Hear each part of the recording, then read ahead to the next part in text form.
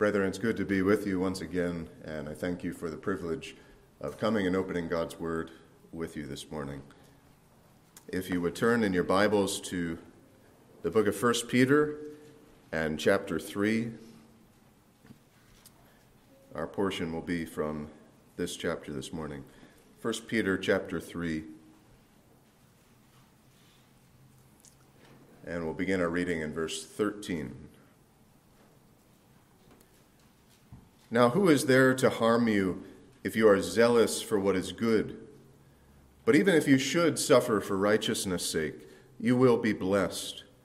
Have no fear of them, nor be troubled, but in your hearts honor Christ the Lord as holy, always being prepared to make a defense to anyone who asks you for a reason for the hope that is in you.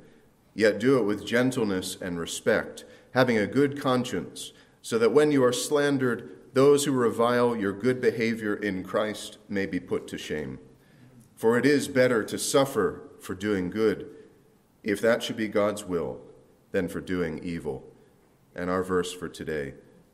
For Christ also suffered once for sins, the righteous for the unrighteous, that he might bring us to God, being put to death in the flesh, but made alive in the Spirit, in which he went and proclaimed to the spirits in prison, because they formerly did not obey, when God's patience waited in the days of Noah, while the ark was being prepared, in which a few, that is, 8 persons, were brought safely through water. Baptism, which corresponds to this, now saves you, not as a removal of dirt from the body, but as an appeal to God for a good conscience, through the resurrection of Jesus Christ, who has gone into heaven and is at the right hand of God, with angels, authorities, and powers having been subjected to him.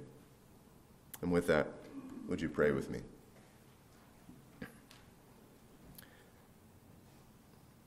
Our God, we come before you in prayer, and we would seek your face. We would seek blessing from you during this time, that you would come upon preacher and hearer alike, and that you would show us the glory of the Lord Jesus Christ, that you would come among us and do a work in our midst. We call upon you with faith that you might act, that you might bind up the brokenhearted, that you might convict the sinner, and that you might draw us near to yourself. We pray and we plead that your Spirit would come, that you would teach us and enlighten us, and that you would prepare us for eternity to come. And it's in Jesus' most precious name that we pray. Amen. For Christ also suffered for sins once for all time, the just for the unjust, that he might bring us to God.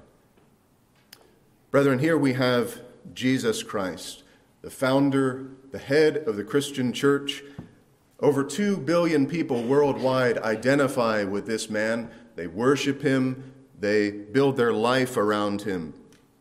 But his fame and his influence are not based on some technological innovation, some campaign of war, or any other means of fame. The billions that follow him today follow him for the reason that we find here. The untold numbers that have followed him for the last 2,000 years, and all who look to him before then, it all comes down to what we find here in verse 18, that Christ suffered. And I would put before you today the sufferings of the Lord Jesus Christ. Consider that it was foretold that he would suffer, and from cradle to grave he did suffer. And to this day, the issue at the heart of Christian religion is that Jesus Christ suffered indeed. Yes, even at the core of the gospel, the core component of this good news message that Jesus Christ brought, it is that Jesus suffered. And it's the nature of his afflictions that makes them so profound. And if we are to apprehend something of what is described in this passage for us, we need to have a view of Christ in his true nature, to see that for all eternity, Jesus Christ enjoyed only uninterrupted delight and approval from God his Father. He knew, as the eternal Son of God, perfect love and acceptance within the Godhead, the Father and the Holy Spirit. He received unceasing praise and adoration from the whole host of heaven. He experienced in heaven pure bliss, greater than any happiness among men, and yet in his time on earth he would suffer and experience greater agonies than the deepest man ever has or ever will. And you can be sure that no one deserved it less. Jesus Christ is infinite in his perfections. He's perfectly holy, harmless, and undefiled. He's free from any original corruption that came through Adam. He's free from even the littlest act of sin, and instead is full of grace and truth. He had in himself all the treasures of wisdom and knowledge. He was and is eternal God, the brightness of the Father's glory. He made the world and all that it contains, and he upheld and governed all things that he made with all power and wisdom. And then 2,000 years ago, he entered into his creation and he walked among us. He took to himself the nature of a man. He really was man, just as much as you and I are human, with all the essential aspects that come with that. He needed sleep. He needed to eat. He started as a mere infant and needed to grow. He experienced weakness. He even paid taxes. All of the essential parts, if you will, of what it means to be human, he had. He was fully God. He was fully man and without sin. And all of this was necessary because God had called him and appointed him from eternity past to take up an office, to be a mediator between God and man, a savior for his people. And Jesus wholeheartedly agrees to execute this office as mediator. He comes to the earth in the form of a man, and yet very God.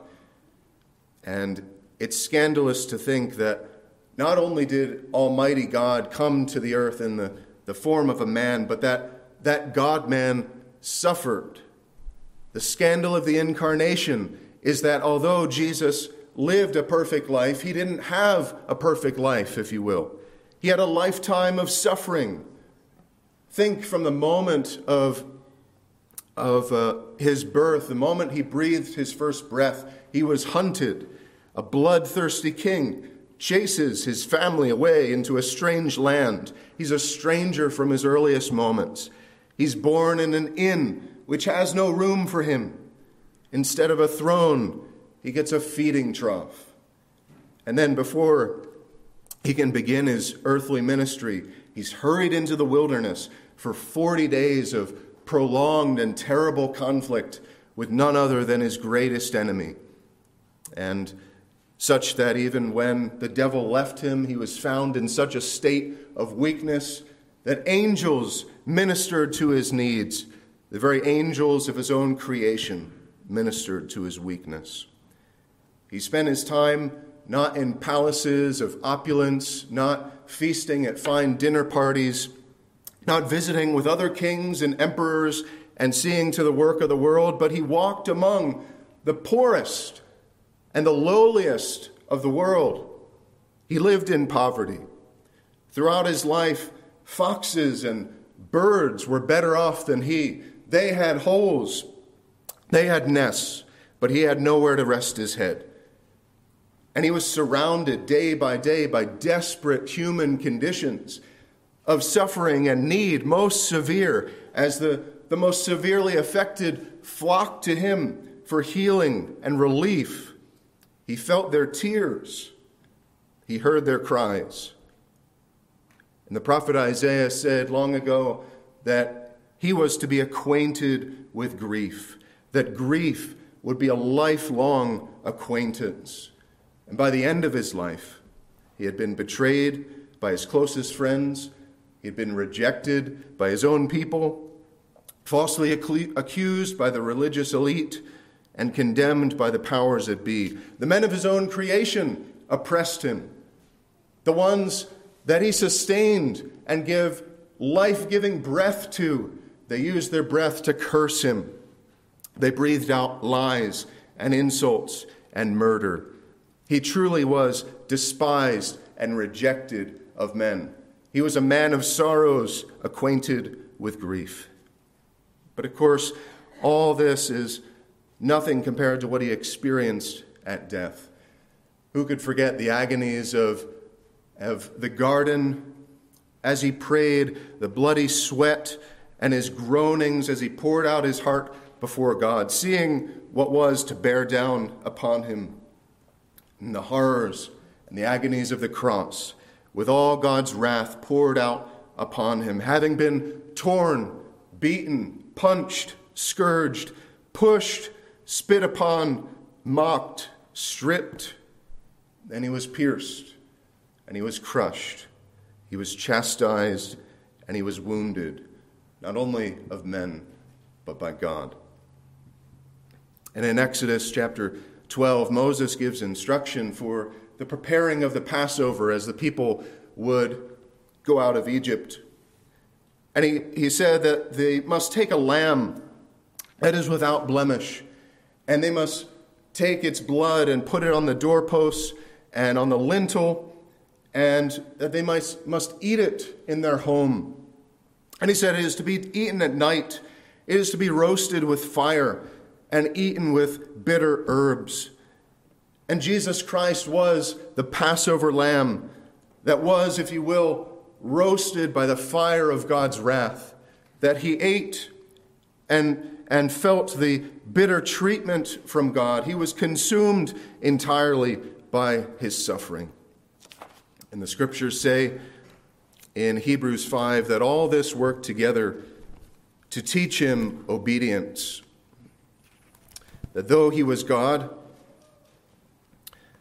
in the flesh, though he was without sin, suffering prepared him. The Hebrew writer says, although he was a son, he learned obedience through what he suffered, and being made perfect, he became the source of eternal salvation to all who obey him, being designated by God a high priest after the order of Melchizedek.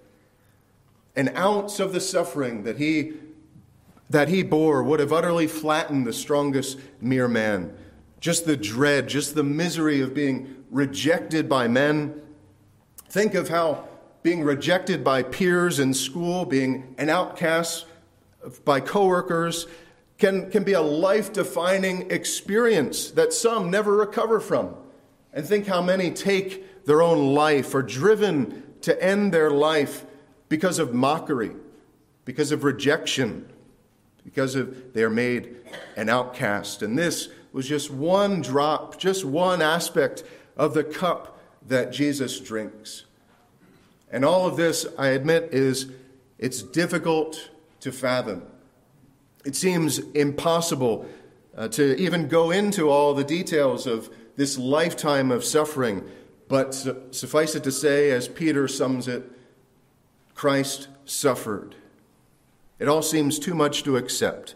It's hard even to conceive of that one man should be afflicted with such pain and that he should be oppressed to such a degree. It seems altogether unrealistic, unfathomable, unjust. And yet it's true. Christ suffered. Certainly, even for his disciples, this was something that was unacceptable. It was inconceivable, disagreeable, even offensive. You remember Peter's reaction in Matthew chapter 16 and verse 21. It says, "From that time Jesus began to show his disciples that he must go to Jerusalem and suffer many things from the elders and chief priests and scribes, and be killed, and on the third day be raised." And then Peter's reaction to this as he sits and listens to Jesus revealing the glories of redemption and what God has planned that they might obtain salvation. Peter takes him aside and begins to rebuke his Savior, saying, "Far be it from you, Lord. This shall never happen to you." Not in a million years, he says, will I allow the Messiah to suffer such shame, to suffer this fate. And truly, if Messiah's aim was luxury and power, If he was after influence and riches, then certainly suffering would have been an absurd choice. But in choosing suffering, he was taking up a great cause.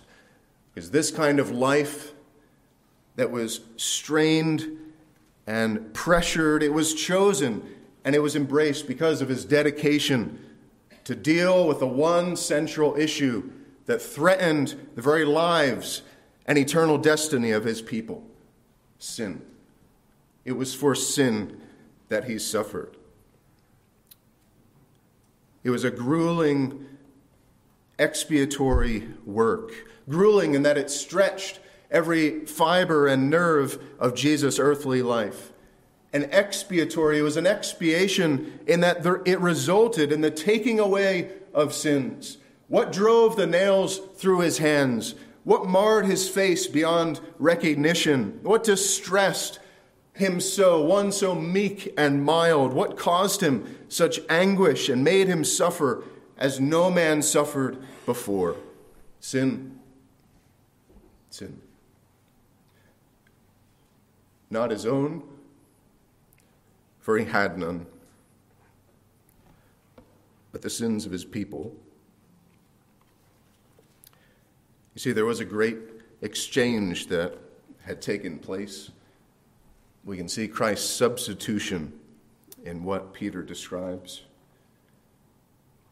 For Christ also suffered once for sins, the just for the unjust.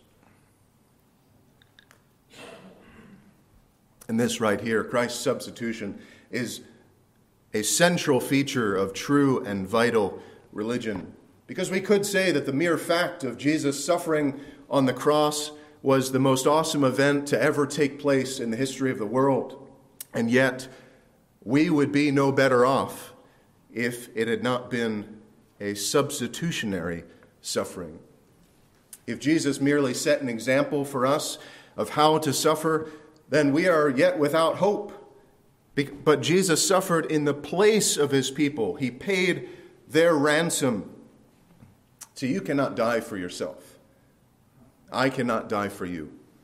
We cannot make a sacrifice of giving our lives for each other because of our own sin. But Jesus Christ was uniquely qualified as mediator, and he was fully furnished to deal with sin, absolving it in his people and satisfying God's demands. There was expiation and propitiation, and it was all accomplished through this life of suffering. He suffered once for sin. In contrast to all of the sacrifices of the Old Testament, which must be repeated year by year, this suffering was never to be repeated in the history of mankind. It was full, it was sufficient, it was effectual to ransom the unjust. Christ suffered once for sins, the just for the unjust. And God made him to be sin who knew no sin on our behalf, that we might become the righteousness of God. You see, there's a divine verdict involved in this, and that's what Peter calls our attention to, because we have the just and the unjust. We have the righteous and the unrighteous. On the one side, you have the only one who is worthy of the title. Peter attested to this in Acts chapter 13, saying, God glorified his servant Jesus, and Pilate had decided to release him, but you denied the holy and righteous one, he says, and asked for a murderer to be granted to you. Stephen also, in his sermon in Acts chapter 7, he says, which of the prophets did your fathers not persecute? And they killed those who announced beforehand the coming of the righteous one, whom you have now betrayed and murdered. And Ananias, again, when he speaks of the conversion of Saul, he says in Acts chapter 22, the God of our fathers appointed you to know his will, to see the righteous one, and hear from his mouth. And John, the apostle, writes in 1 John chapter 2, verse 1, my little children, I am writing these things to you so that you may not sin. But if anyone does sin, we have an advocate with the Father. Who? Jesus Christ, the righteous. God himself speaks affirming this fact at the Lord's baptism when he declares in Matthew chapter 3, "Behold, a voice from heaven said, 'This is my beloved Son, with whom I am well pleased.'" When God looks at the totality of Jesus' life in thought, word, and deed, he is able to say, "I am well pleased with him. There is nothing in him that dishonors me. He has looked to me in every respect. This is the righteous one." And so this title has to do with that divine verdict, the very judgment of God. At the end of our lives, we will be judged. Every life will end in judgment. And at the end of a life and every stage in between, we can look and say, has that individual fulfilled all of their duties toward God, all of his commandments? And for Jesus, the verdict is yes. He's blameless. He left nothing undone that must be done. He did nothing that must be avoided. And toward the law, Jesus was guiltless down to the very smallest detail. You think Peter could have easily said here that Christ suffered once for sins, the sinless for sinners. And that would have been true and accurate. He could have said it was the perfect for the imperfect. But to have God's ruling pronouncing one righteous and the others unrighteous is far more weighty and to his point. Because in our text, there is an exchange of the righteous one for the unrighteous many. It doesn't come through necessarily in our translation, the just for the unjust, but it is the one just for the unrighteous many. And this was a ransom that was paid by one that was approved by God for the others that would otherwise be condemned by God. It was a ransom that was paid. We have Jesus' own righteous life that was given in the place of many unrighteous. And his life was not just one of selfless service, of time and energy and influence, as one preacher says, but he gave his very blood. He gave his soul. He gave his very death in the place of and on behalf of unrighteous men. Brethren, think of what is in the nature of man that makes this payment necessary. What is it about sinners that makes this payment necessary? They are so thoroughly unrighteous that the prophet can say even our best deeds are like filthy rags, only fit to be discarded by God. Our body, our mind, our will, our spirit, indeed our whole person has been infected by the power of sin. And however much we might complain about fairness and how we are treated, the fact is that in the courtroom of God, there is nothing good that is owed to us. In God's judgment, our very best is an offense to his holiness. And our history is a spectrum of sin from one degree to another. We're not inclined to good by nature. We're not inclined to love God, this one who sustains us and gives us everything we have. We're not even able to love him wholly with our heart, mind, and strength, but rather we're inclined to reject him and to serve ourselves instead. Think what is in the nature of God that makes such a payment necessary. God is too holy to forgive sinners without this payment being made. He's too just then to release men from the curse without payment. Blood must be shed, for without the shedding of blood, there is no remission of sin. So atonement must be made. And so with the just for the unjust, Peter reminds us of the great doctrine of substitutionary atonement. It's the beating heart of Christian religion. Christ crucified in the place of sinners. Is this the Christ that you know and love?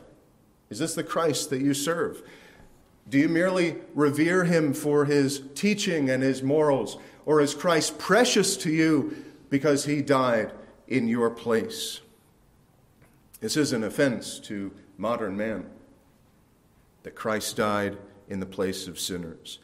Many recoil from the gospel over this central point. Many turn away because the idea that someone else would pay for your sins is repulsive. They might say, I have to right my wrongs. Nobody can do this for me. I'm going to take responsibility. It's something that I have to do. And some are so concerned that no one be inconvenienced on their account, that they show themselves virtuous by doing hard things and taking responsibility for the actions, maintaining their pride, that they reject any help and any substitute. And our ignorance of hell and our ignorance of eternal judgment blind us to our very desperate state. Our ignorance of God and His holiness dull us to the fact that when it comes down to it, we're utterly helpless to keep ourselves afloat in the churning, foaming ocean of God's wrath. I've had someone refuse to listen any further to the gospel because they insisted, well, it's my sin, and so I have to pay for it. As if sins could be made up for by reforming behavior. As if he could stand before God at the judgment, confident that he has correctly estimated the violations of the law that he's committed, and he's ready dutifully to receive his lashes for falling short of what he knew he should have done. And it's utter foolishness. It's the height of arrogance and ignorance, and it will land you straight in hell. And in light of sins of pride like this, that would reject help from God, that would reject a Savior, and everything about the unjust that offends God and that stokes up his wrath, might we rightly think about the alternative? Why has God done any of this at all? Why didn't God do away with us instead? Why the suffering? Why the substitution? At so great a cost, with such agonies, with such bitterness, why not exchange us for a nobler, purer race of creatures? Why did he not exchange this world with all of its corruption and evil rather than exchange his Son for corrupt men? Or at least redeem us at a cheaper price. But brethren, herein is his love commended to us. And here is the scandal of God's love. We see the purpose of Christ's sufferings in reconciliation, that he might bring us to God. In our age, we think of being brought together, and in some ways we're closer than ever. We have more means to communicate than ever, and yet isn't it true that despite that, some of us feel more disconnected than ever, and our relationships are thin, they're broken, they're scarce.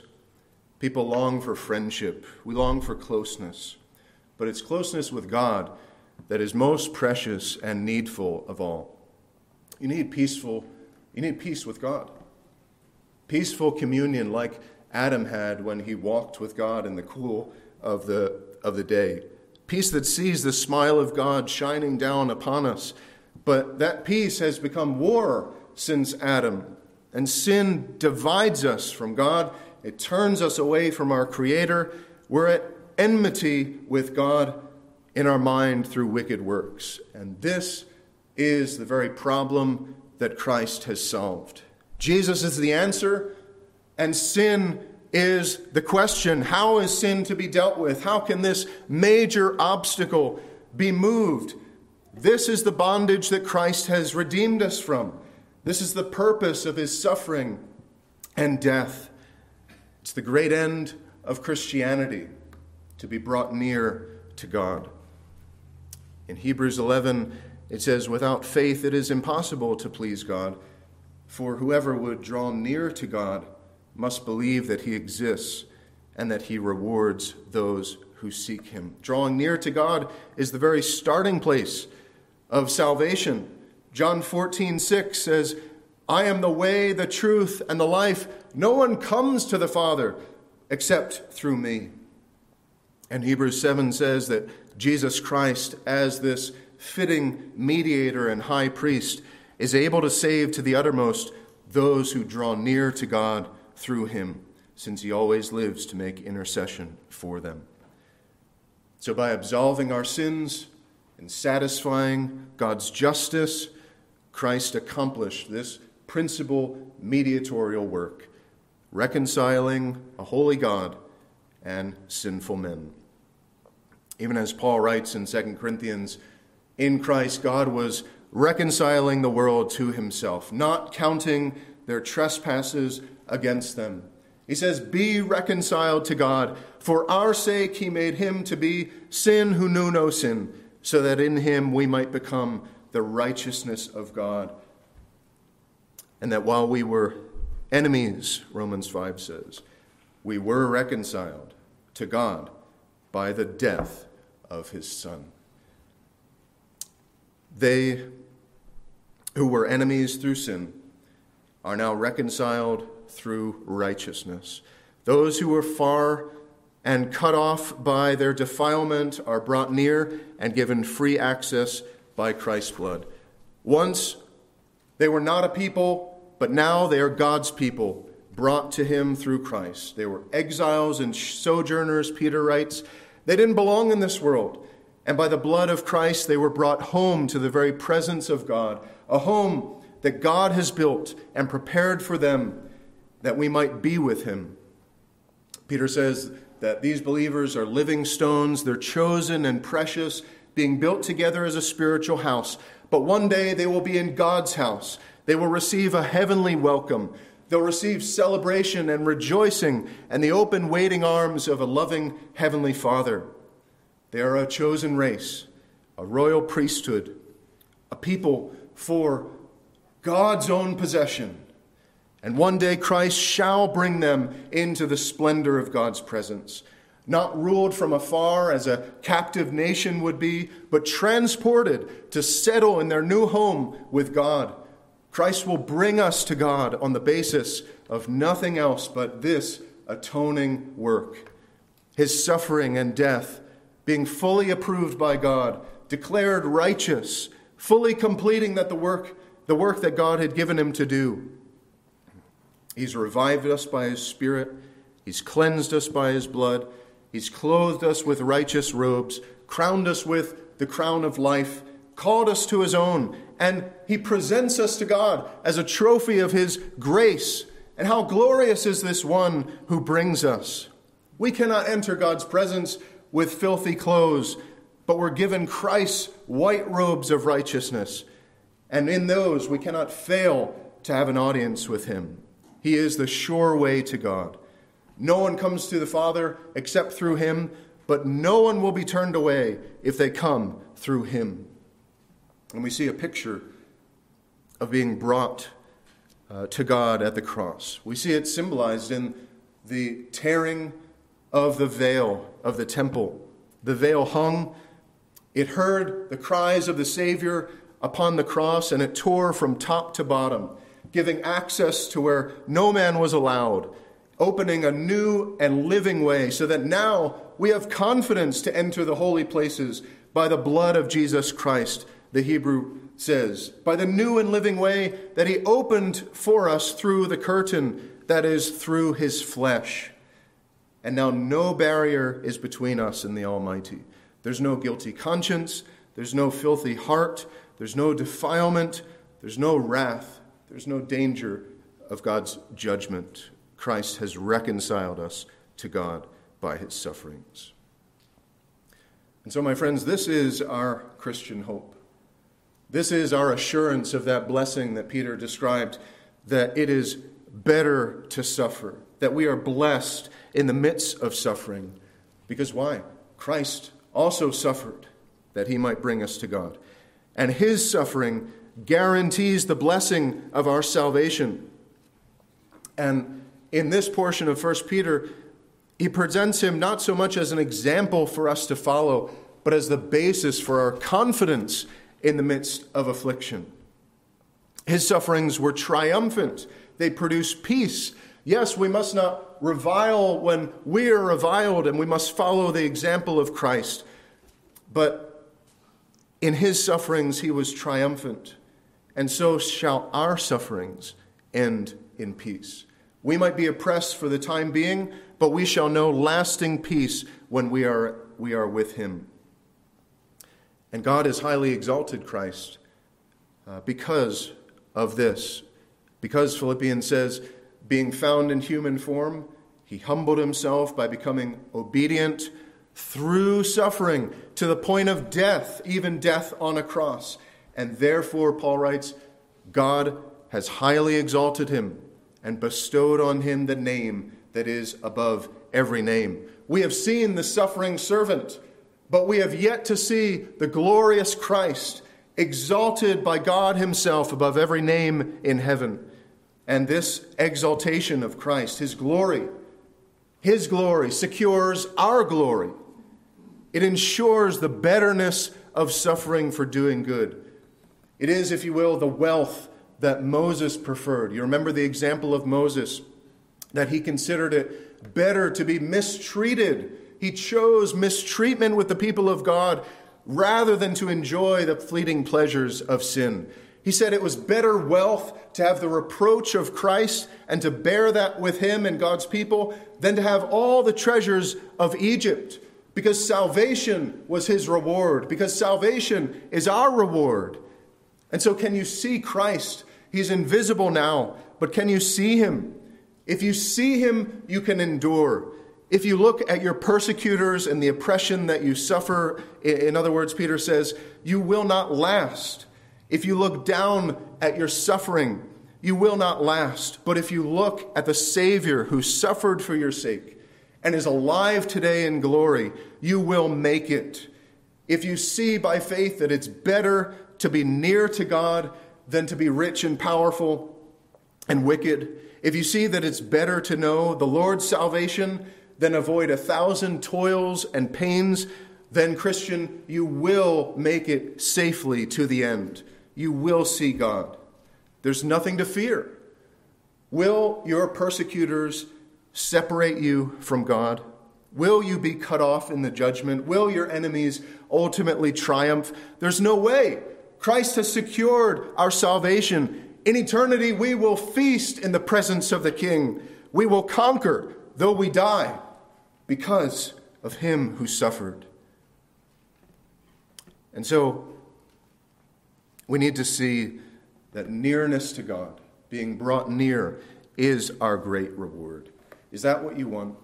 Is that what you long for?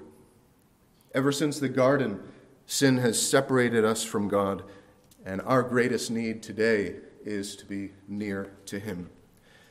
In Psalm 73, we have the example of Asaph, who looks out on the prosperity of the wicked. He lives in the midst of evil men triumphing over the righteous. And wicked men are going unpunished. There's injustice being committed of every sort. And yet Asaph's heart is drawn to God with all desire and expectation when he confesses, "But for me, it is good to be near God. I have made the Lord God my refuge. Then I might tell of all your works." Being with God was his chief consolation in the injustice that he witnessed. He said, "Nevertheless, I am continually with you. You hold my right hand. You guide me with your counsel, and afterward you will receive me to glory." He felt the Lord with him in the midst of suffering. He knew his guidance, teaching him the way that he should go, and he had confidence that at the end, God would be there, that he would not leave him nor forsake him. Nearness to God was his great reward. Is it yours? Is nearness to God your great reward? What do you want more than anything? Because the Christian wants to be with God. And the Christian's great consolation is that when he gets to heaven, God will be there. Yes, there will be greatness in the freedom from sin. There will be relief from all suffering and struggle, but better than those things, a more wonderful reward is that God will be there and he will rejoice over us. Brethren, we must look to that reward if we are to endure, whatever may come, whatever suffering we might encounter, might press upon us because we associate with Christ. We need to look to that reward. All the blessings that Christ has purchased for us. Look to Christ, the author and finisher of our faith. that you may endure. Peter instructs his people how they might suffer well. And, of course, no one likes suffering. Our bodies naturally recoil from physical pain, and you know how mental agonies and spiritual struggles can be even more acutely unpleasant. And there's some suffering that makes sense. For some people, it's not hard to understand why they are suffering, because they're evil. They're doing evil. And we think, well, they're getting what's coming to them. And we feel that because God has linked suffering and evil doing. It's an inescapable reality that evil doing brings suffering, either in this life or the one to come. It must and it will. But when the righteous are afflicted, it is by God's merciful and selective appointment. And Peter wrote to a righteous group. They were sincere believers. They were seeking to do good. They were zealous for what's good. They had good behavior in Christ. They were doing good, and yet they suffered. And this is perhaps the worst kind of suffering. It's hard to see why innocent people have to endure suffering because of their innocence. The suffering that every child knows when they've been punished for something their brother did. Being punished for sincerely taking up the cause of God and His truth. That's difficult suffering. And yet this is the reality that the apostle was burdened to help these believers see clearly and to deal with biblically. Peter's basic purpose, we could say, is to instruct about suffering, to encourage them, to stabilize them, to enable them to face it in a way that glorifies God and advances the gospel. So, how can we suffer well in light of all of this, in light of Christ's suffering and all that He has done? Well, I'd offer a few things as time will allow. First, remember that your suffering is rooted in salvation, that Christ really did this, that the gospel is true, and that however much you might be bewildered by what you are feeling and encountering, there is a firm and stable foundation. There is a worthy cause. The living connection that you have with the living God has brought about your suffering. These things are true, they're weighty, they're vital. Either Christ died or we are without hope. Christ died, so your suffering is meaningful and worthwhile. And secondly, remember that Christ is the only answer for injustices and the only true remedy for your suffering. No Supreme Court decision, no training course, no handbook is going to make this right. None of that's going to resolve the problem. Only the gospel is going to solve the core problem of sin. And that's why Peter offers this as the assurance. They were in great need, and he puts before them a suffering Savior. The gospel, which is central to solving suffering. And then remember that God's not going to let this persecution, this suffering end in misery or in defeat or in shame. There is a glorious end to these sufferings. And when you are brought before God in glory, He's going to make all wrongs right. He's going to wipe away every tear because the Lord Jesus is our consolation. Remember that God is not blind to your suffering. His own Son suffered, and He suffered on your behalf. He did it to secure justice. And so Strawn writes, the cross signals to us and to all humanity that justice has happened and that justice is coming. And so in all that you might take from ungodly people and all that the wicked might say or do about you, God's not going to let anyone get away with anything. The justice of God is real. It has come upon Christ, and it is coming for you, for your sake. It's coming upon the world. Remember that Christ is your hope in the midst of suffering. At prayer meetings, we often pray that afflicted saints, that their trial would bring them closer to God. Lord, may this trial bring so-and-so closer to you. And how can that be? We can be brought near to God through suffering. It's because of the cross that is possible, that we can pray that blessing. Because Christ suffered, there's a blessed reality for the believer. Suffering brings us more of what we want.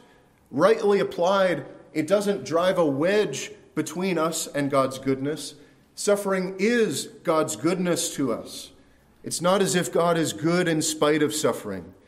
Our suffering is Him being good. Remember that Christ is your hope.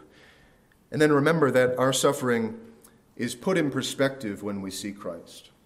You think of all that the God-man endured. You suffer, you do, but it is little compared with Him. And are we to adopt a victim mentality or boast about all that we've been through? Or shall I make you feel bad for me because of what I suffer? It's me that made Christ the victim. And so if you're going to boast about what you've been through or what you're suffering, do it like Paul did. In 2 Corinthians 12, verse 9, he says, God said to me, my grace is sufficient for you, for my power is made perfect in weakness. Therefore I will boast all the more gladly of my weaknesses, that the power of Christ may rest upon me. When we suffer, we deserve it. He didn't. He was innocent, spotless, blameless, and we stumble in many ways, and our offenses are great before God. And the perspective that Christ's suffering gives us is that we are spared much, even in the midst of our worst suffering. Anything short of hell is a mercy for us. And so, brethren, through this suffering Savior, we are brought many precious blessings and assurances. What a Savior we have. What a Redeemer. What love of God in Christ. And then, finally, a couple other points. And I want to zero in on one of those remembrances as something to keep in mind, that all of the Christians' suffering, especially the ones that experience suffering because of their association with Christ, all of that will end in glory, not in defeat or humiliation. Peter's theme for this book in 1 Peter is glory after suffering. He writes with the end in mind. And this glory colors his theology of Christ and his teaching on suffering. And you can follow with me if you want to just look briefly, starting in 1 Peter chapter 1, verses 6.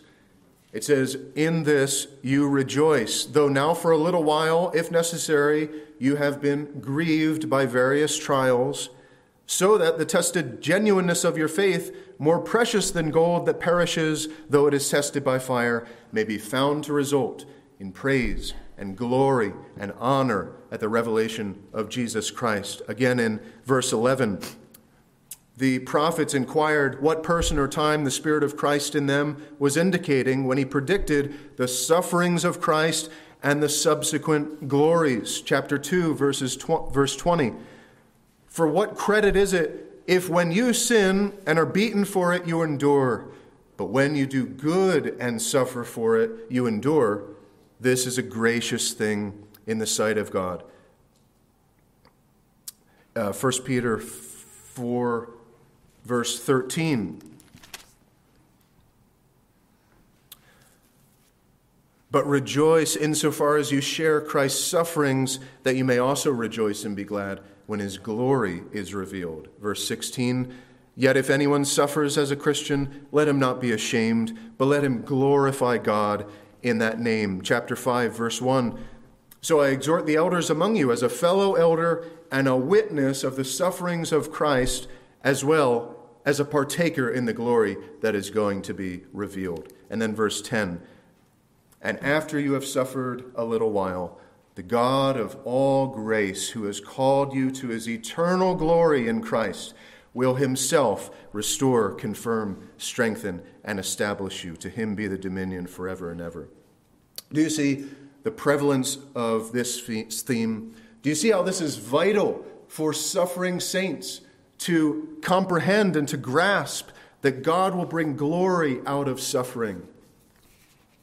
Because the Christian has a unique and foundational and intimate relationship with suffering because of the gospel. He understands it differently from the world. It defines his life for good, gloriously so, and not for bad, not as one who's the victim of trauma. It's a cause for joy and not complaint. It's an opportunity. When he sees glory, it's an opportunity for, when he sees suffering, and when it pains him in his flesh and oppresses his mind and strains his spirit, he says this is an opportunity for the glory of God. It's not an oppression to fight off. There's an intimacy with God that is known only through this experience. It's known by the cross of Christ, and it's known by our everyday suffering for Christ if we endure it with godliness. An intimacy, a nearness to God. Jesus suffered and has gone into heaven with God, and so shall we suffer and one day be in heaven with God. We shall follow the same steps of emptying and exaltation as our Savior. And so finally, it's painful to suffer when you do what you're supposed to, when you live according to God's word, when you suffer injustice. But even injustice must be filtered through this lens of suffering before glory. Because like Asaph, when he entered into the sanctuary of God and there gained a right perspective on injustice, so we must gaze at the cross and gain a right perspective on injustice. We'll find that the greatest good that was ever done was done at the cross. And humanly speaking, the cross was the greatest act of injustice there ever was. There was no one who deserved it less. There was no one who was so mistreated as the Lord Jesus. And so we realize that injustice plays a key role in our salvation. That doesn't mean that we love it or we approve of it. We must hate it because God hates it. But we respect that God in his providence uses even the greatest evil to accomplish his good and wise purposes. And so when injustice strikes at us, we do not strive, shout, kick, argue, complain. But by the Spirit of Christ, we're enabled to suffer quietly with a good conscience, with self-control, with integrity, maintaining inward peace, every courtesy, and joyful submission. When we think of how he suffered for us, the blessings he brings us, the relief that will come, we can press on and suffer well. Someone asked me recently if I had any doubts about whether Christianity was true. I don't. And I can stand before you today having had doubts about a lot of things, having doubted even ever whether I was a Christian. But I have no doubts about the Christian faith. God has confirmed it to me over and over, and one way that I can stand before you today with such confidence is found in these very words, for Christ also suffered. Because the glories of the gospel begin with suffering. It's essential to the Christian message, and the ultimate questions about suffering all find their answer in this. For Christ also suffered. When it comes to human suffering, no religion in the world is more qualified to understand it or cure it. Not Buddhism with all its ascetic monks, not Hinduism with all its doctrine of karma. Only Christ, as the suffering servant, can bring healing to our deepest need and redeem us from our greatest problem. Only he can take away my sin, and he has. Only he can redeem a people for himself, and he has. When it comes to your personal suffering, there's no better friend than Christ who suffered.